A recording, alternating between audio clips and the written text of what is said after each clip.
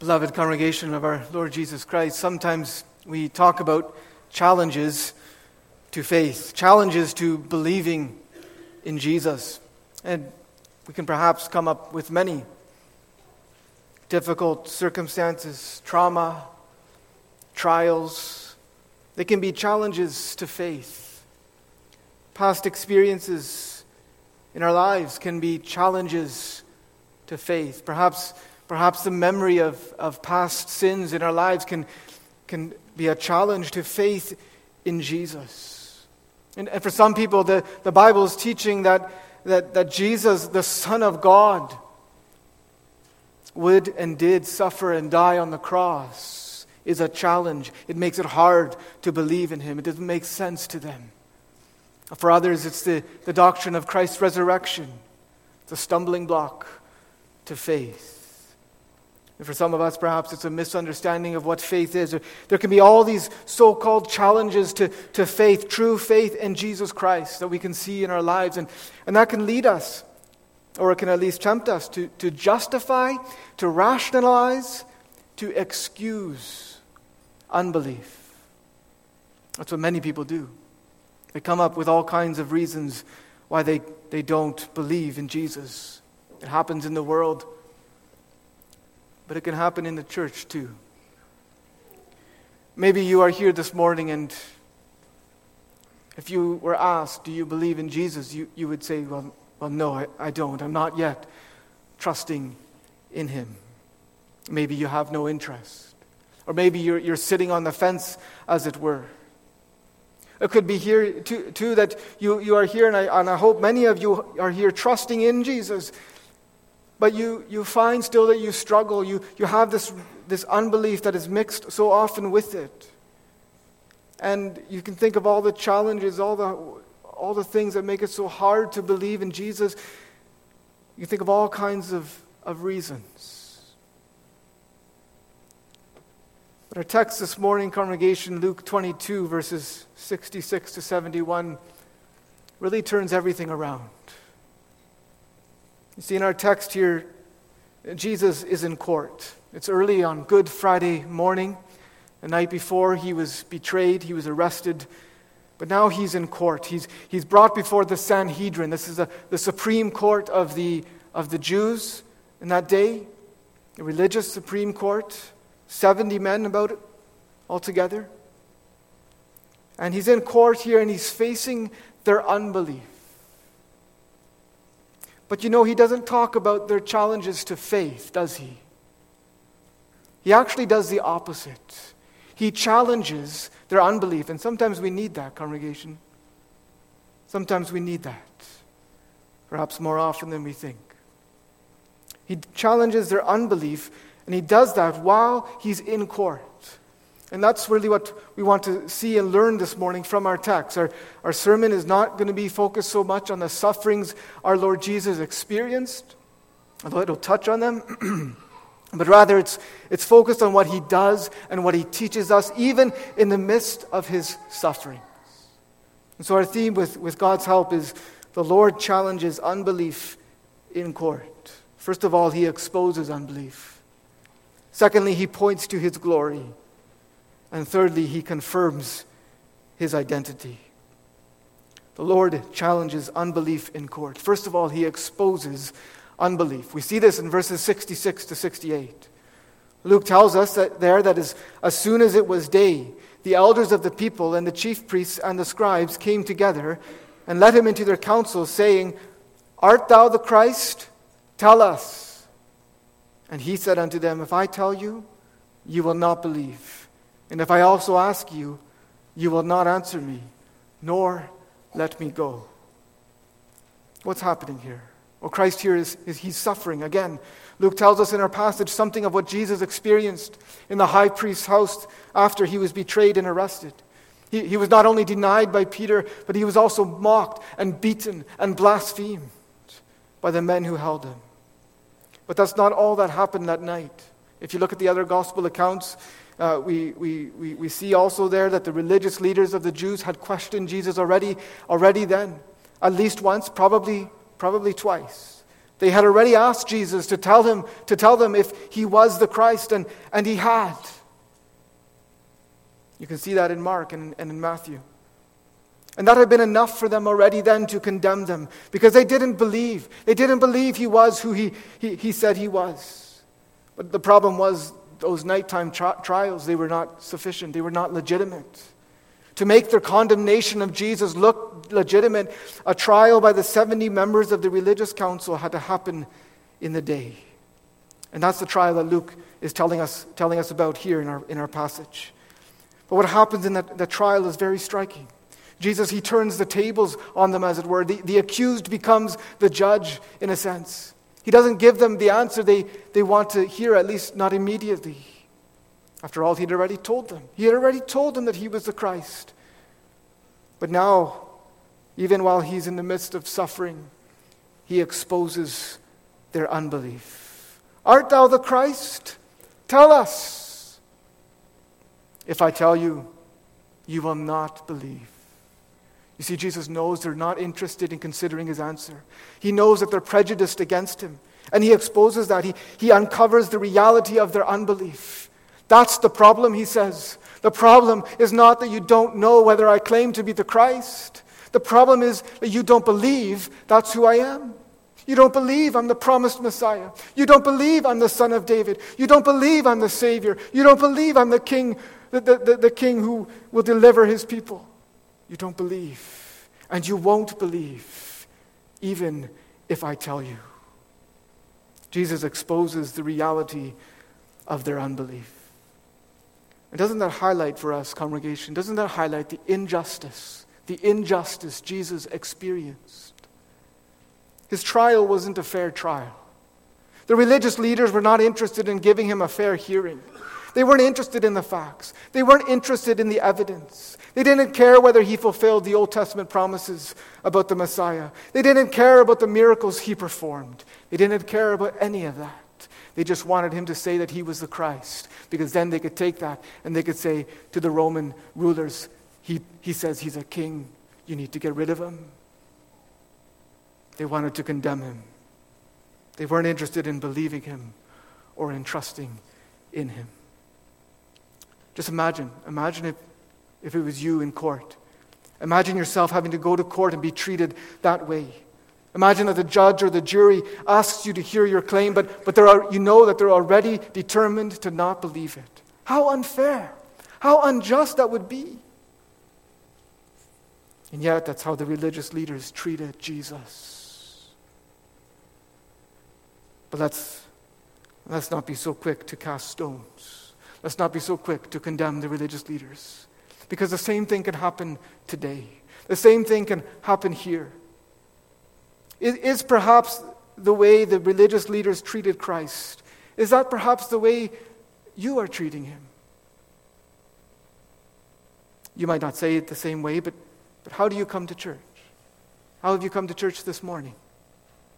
Have you come willing to believe in the Lord Jesus? Willing to believe that he is the Christ, that he is the Savior who is willing and able to save you? Have you come willing to trust in him, to submit to him? Or have you come with your mind already made up? That you won't believe. That you will reject him. Are you here maybe just because you have to be here? Or because you want to look good in the sight of someone else? Or maybe you say, no, Pastor, I'm here because I want to be. I'm here because I'm seeking. I'm here because I want to know. I want to believe that Jesus really is the Christ, that he is the Savior for me, but I'm just not there yet. Okay, but why not? Why not? Hasn't he told you? Week after week. Hasn't he told you in his word? Hasn't he been brought before you? Hasn't he shown himself to you? Hasn't he shown you his beauty and his glory and his all-sufficient grace? Yes, but I need something more. I need him to tell me personally. But hasn't he? Hasn't he told you over and over again? Yes, but can it really be true? Is Jesus really the only? Is he really the only, and is he really the complete Savior? How can I know for sure? Maybe you would even say, I'm praying to Jesus. Art thou the Christ? Tell me. But could it be that he has? And the problem, the reason for your indecision, the reason for your sitting on the fence, the reason for your lack of faith and submission is not him, but you. Could it be the problem is that you will simply not believe? Could it be the problem is that, like the religious leaders in Jesus' day, you don't want to give up your power. You don't want to give up your control. You don't want to give up. Well, you can name what you don't want to give up. Jesus exposes the reality of the council's unbelief. But he also exposes the stubbornness, doesn't he? The stubbornness of their unbelief. When Jesus says to the council, if I tell you, you will not believe, and if I also ask you, you will not answer me, nor let me go, he actually uses the strongest negative possible in Greek. Children, maybe you can tell me, how would you, if you wanted to say no to something, or that you're not going to do something in the strongest way, how would you say it? Maybe you would say, I'd never, ever do that.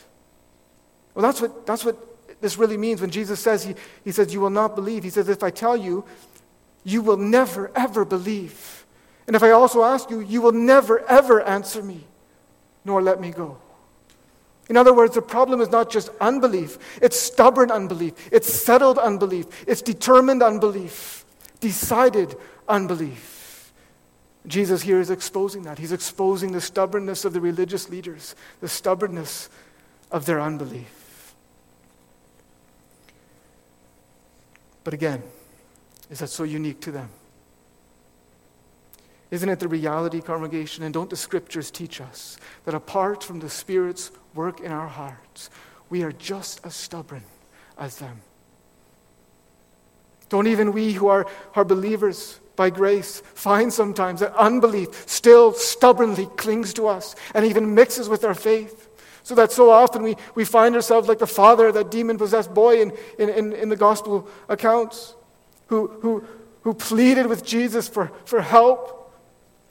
And when Jesus said, if you can believe, all things are possible, and he cried out with tears, Lord, I believe. Help thou mine unbelief. You see, congregation, the reality is that left to ourselves, we are just like this religious council.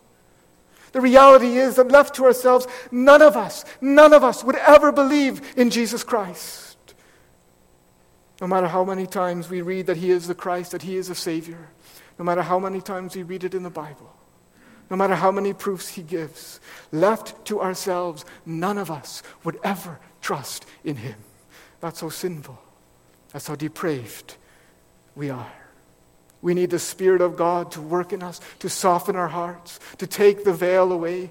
And the wonderful thing is that Christ willingly suffered. Yes, he was suffering in order to send that Holy Spirit to work, to remove the veil from our hearts, and to grant and to give initial repentance and faith and increasing repentance and faith to people who are so full of stubborn unbelief in and of themselves. Congregation, it's a painful lesson to learn.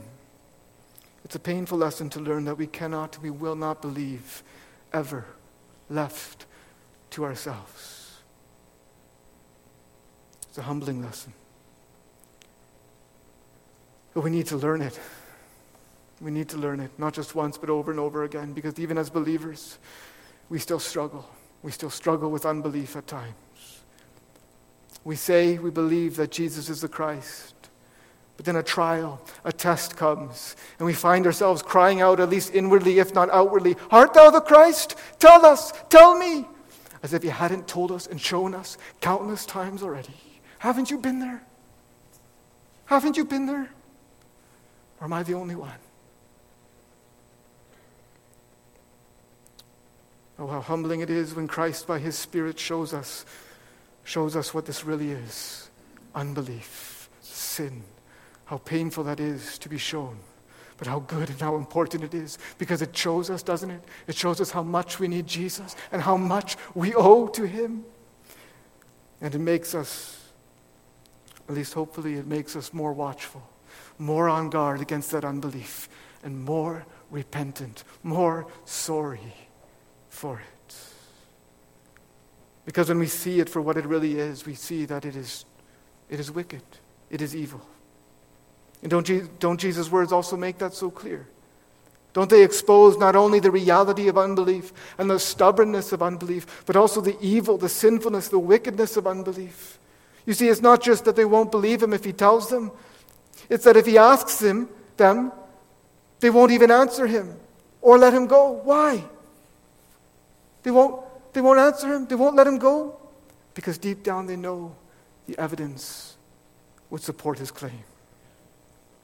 They cannot deny. You see it in the if you look back through Luke, there's at least a couple of times when he asks them a question and they refuse to answer. Because they know that he's right deep down. The testimony of Scripture, the testimony of John the Baptist, the testimony of his own wisdom and teaching, the testimony of the miracles he had performed, they all pointed to him being the Christ, being the Messiah. But the religious leaders don't want to admit it. They don't want to accept the evidence. You see, they had made up their minds. They had made up their minds to get rid of Jesus, the one who was full of grace and truth, the one who always went about, the Scripture says, doing good, the one who had just healed the ear of the high priest's servant a few hours earlier. They had made up their minds to get rid of him as soon as they could, without making themselves look bad. Do you see the wickedness, the sinfulness of their unbelief? How could they do that? How could they not believe him? How could they not trust in him? How could they not follow him? Those are the kinds of questions we maybe want to ask when we read this. Congregation, then we need to remind ourselves the reason this passage is in Scripture is not for us to look at these religious leaders and ask how they could do that. The reason this passage is in Scripture is so that we would look at us, look at ourselves, and ask ourselves how we can do that. How we can be so unbelieving. You see, the Lord here, he's included this passage in Scripture to challenge our unbelief, my unbelief, your unbelief in court this morning. And he's calling you, he's calling me to believe. But you say, it's so hard. It's so hard to believe. How can I believe? How can I persevere in believing? How can I grow in believing? Well, that brings us to our second point. You see, the Lord Jesus here challenges unbelief not simply by exposing it, but by also pointing to his glory. He points to his glory. We see this in verse 69. Verse 69, when he says, "Hereafter shall the Son of Man sit on the right hand of the power of God." What a statement Jesus is making here. Remember where he is. He's in court, not as a judge, but as a prisoner, as a criminal. His face has been bruised from the slaps and the abuse he received during the night. And now he's here in court, and the question is hanging in the air, "Art thou the Christ? Tell us." And he knows, congregation, he knows that the verdict has already been reached. He knows that these men are out to have him killed. He's exposed their unbelief. He knows that answering their question will only seal his doom. And yet he does. But he does it. He does it in a way that challenges their unbelief even more. He points to his glory. Here in the court of the religious leaders, he, as Isaiah says in Isaiah 53, he has no form or comeliness. The jury sits and they see him, and there's no beauty in him that they might desire him. He is despised and rejected of men. But then this one they are intent on getting rid of. He makes this stunning declaration, pointing to the great change that is about to happen. "Hereafter, from now on, very soon, shall the Son of Man sit on the right hand of the power of God." Jesus is referring to himself, as he's done throughout the gospel, referring to himself as the Son of Man. It's a title from Daniel 7. a title of everlasting glory and honor and power. And he's pointing to that glory as a glory that he is about to receive. It is imminent. He is about to sit on the right hand of the power of God, the seat of honor, the seat of almighty power, the seat of judgment. And so, congregation, he's giving such a loving warning to these religious leaders. Be careful. Be careful, he's saying, what you do. For though I have given myself into your hands now, it's as if he's saying, for you to do as you wish, I'm about to receive the greatest glory, the greatest honor possible. I am about to be seated at the right hand of the power of God. Now I am your prisoner, but I will soon be your judge. Now I am in your court, but you will soon be in my court. Now you have power over me, but I will soon have all authority and power given to me. God is about to give me an everlasting, a worldwide dominion and kingdom that shall not be destroyed. Oh, then be careful. Be careful. There's a warning. Be careful what you do with me and to me. Do not continue in unbelief, but believe. Believe in me. Believe I am the Christ, Jesus is saying. Believe I am the Savior of sinners, even sinners like yourselves. And bow your knees to me. That's the way to life. That's the way to blessing. The Lord Jesus pointed them to his imminent glory. He was giving them an urgent and a loving warning. And congregation, that loving warning still goes out to unbelievers today. It's even more urgent. Because Jesus is even now sitting at the right hand of God. He is reigning. He is ruling. If you are an unbeliever here this morning and if Jesus means nothing to you, you need to really think about that. You need to meditate on that. You see, it's easy to think that believing in Jesus, fleeing to him this very day is not really that important. It's easy to think you can do it when you're older. It's easy to think that way because you and I can't see Jesus with our eyes. We can't see him sitting at the right hand of the power of God. And so it's easy to forget about him. It's easy to think he's not worth your obedience. He's not worth your submission. He's not worth your faith. He's not worth your time and attention. It's easy to think of Jesus just like the religious leaders saw him, as weak, as powerless, as a nobody. But he's not. God's word repeatedly tells us that Jesus not only died, he not only suffered and died, but he rose again from the dead, and he ascended into heaven, and he is sitting on the right hand of God the Father Almighty even now. He is ruling, he is reigning, and he will also one day come and return to judge all people. The word of the Lord in verse 69 has been fulfilled. Well, then be careful. Be careful what you do with him. Don't continue to refuse him. Don't continue to reject him. Now he is willing and able to receive you. He has been given that power to save you. Yes, even his sitting on the right hand of the power of God is demonstration of that. Because he sits there as one who has suffered. As one who was willing to be rejected by those religious leaders, and as one who was willing to be numbered with the transgressors, as one who was willing and who was made sin and a curse in the place of sinners. That's why God has highly exalted him. That's why God has given him the highest honor possible, the honor of sitting at his right hand as king, because he gave himself as a perfect sacrifice for sin. And he calls all sinners, come to me. Beloved, Christ is challenging us. He's challenging us by pointing to his glory, a glory that he has even now, this very moment, to believe, to trust in Jesus Christ. And also, dear believer, this isn't just for unbelievers, but also for believers to persevere in believing in him. Remember where Jesus is. Beloved in the Lord, remember where he is. He's at the right hand of God. Then be diligent. Don't become discouraged. Don't let unbelief get a foothold. We need that warning. It's a biblical warning. Read the book of Hebrews. Take heed, brethren. Take heed, brethren, lest there be in any of you an evil heart of unbelief in departing from the living God, but exhort one another daily, while it is called today, lest any of you be hardened through the deceitfulness of sin. Oh, congregation, let us challenge each other then, shall we?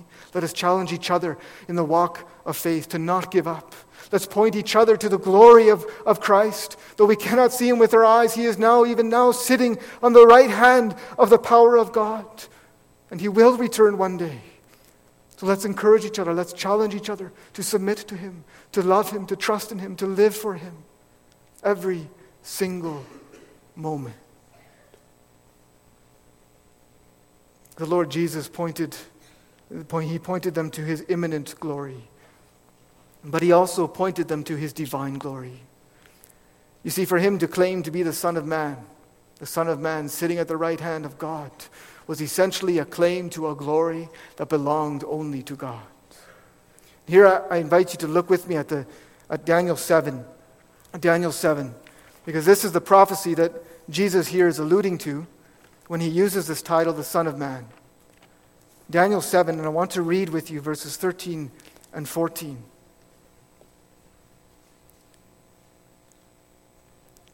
This is what Daniel here, he's seeing this in a vision, and he describes it for us. And he says, I saw in the night visions, and behold, one like the Son of Man came with the clouds of heaven, and came to the Ancient of Days, that's God. And they brought him near before him. And there was given him dominion and glory and a kingdom, that all peoples, nations, and languages should serve him. In other words, the Son of Man here, he's receiving divine honor and worship that belongs only to God. And then it goes on. His dominion is an everlasting dominion, which shall not pass away, and his kingdom that which shall not be destroyed. Congregation, only one being in the universe has a kingdom like that. It's God. It's the Lord. But here in Daniel, it's the Son of Man. And that means that the Son of Man is divine. He is God. And so children, young people, when Jesus says here of himself, when he says that hereafter shall the Son of Man sit on the right hand of the power of God, what is he saying about himself? He's saying that his approaching glory, a glory that he's pointing to, the glory that he's about to receive, the glory of sitting at the right hand of the power of God, is a divine glory. He's saying that he has divine power. He's saying, Jesus is saying he is God.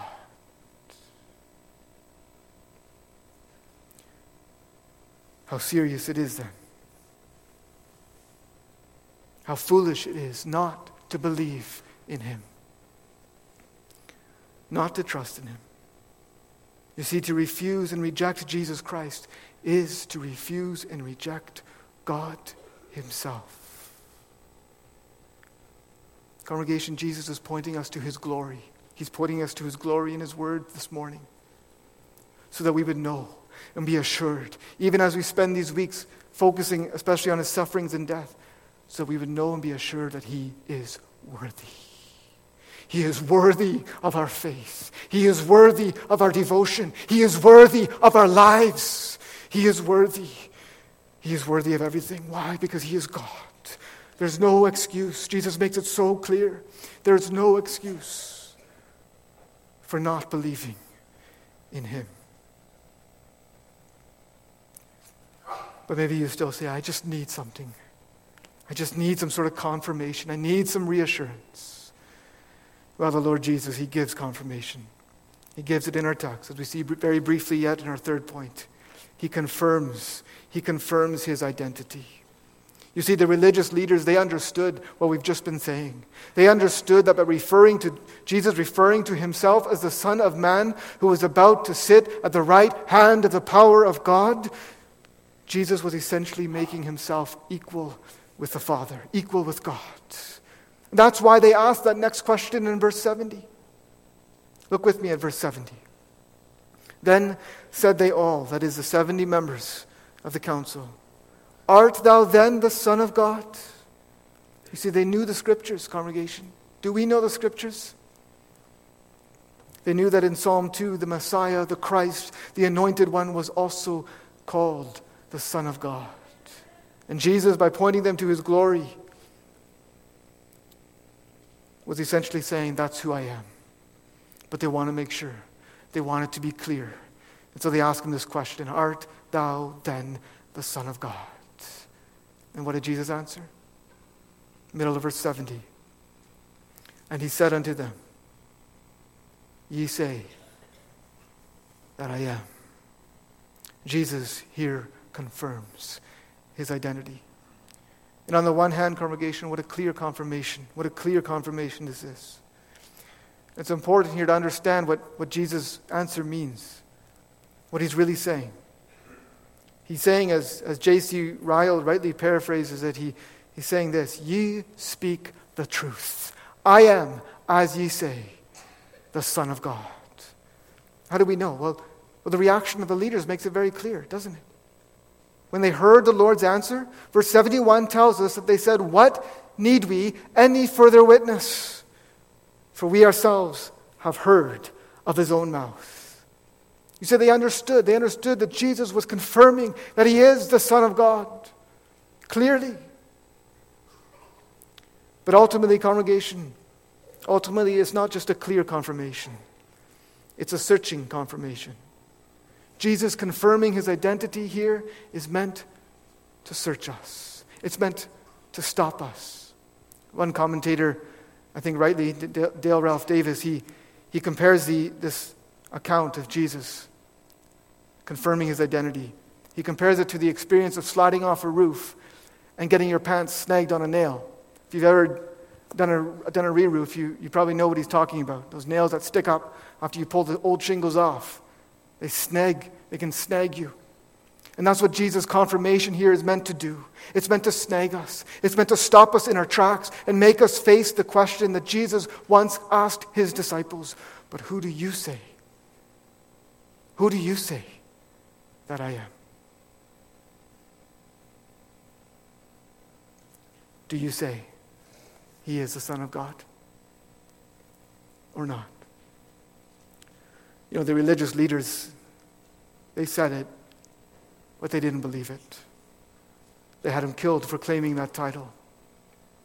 It was the excuse they wanted to accuse him of blasphemy. They saw him as stealing that honor, that glory that belonged to God.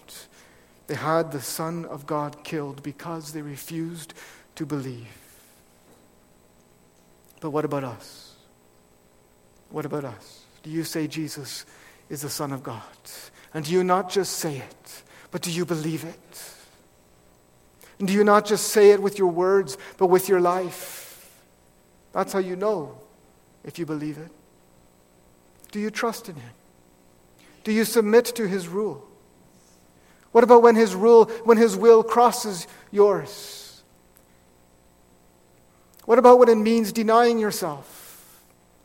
What about when it means crucifying your idols?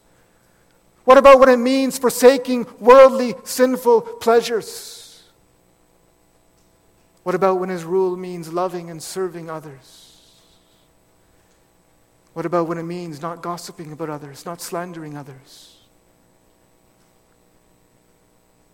What about when it means honoring authority?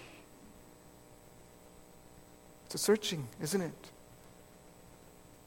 What about when it means seeking to live in obedience to the commandments of God, not just some of them, but all of them? Do you submit to Jesus as the Son of God? Even then. Do you see with me how searching is Jesus' confirmation of his identity? It's asking you the question. It's asking me the question. What are you doing with him? Well, the religious council, we know what they did. They rejected Jesus. They rejected his challenge to their unbelief.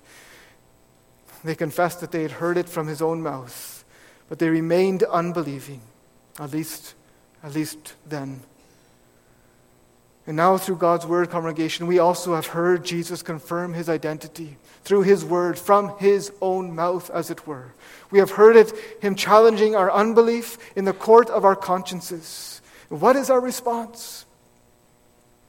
Is it to get rid of him as soon as possible, like those religious leaders?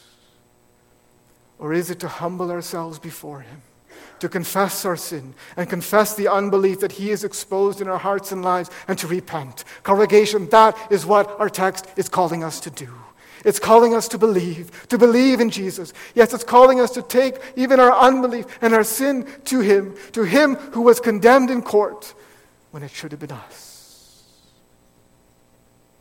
To him whose blood, the blood that he shed on the cross, cleanses from all sin. That's what our text is calling us to do. Well, then let us go to him. Let us trust in him. Let us submit to him. Let us rest in him, yes, also in all of our doubt and temptation. Jesus declared he is the Son of God. What need we? What need we any further witness? For we have heard it from his own mouth. Amen.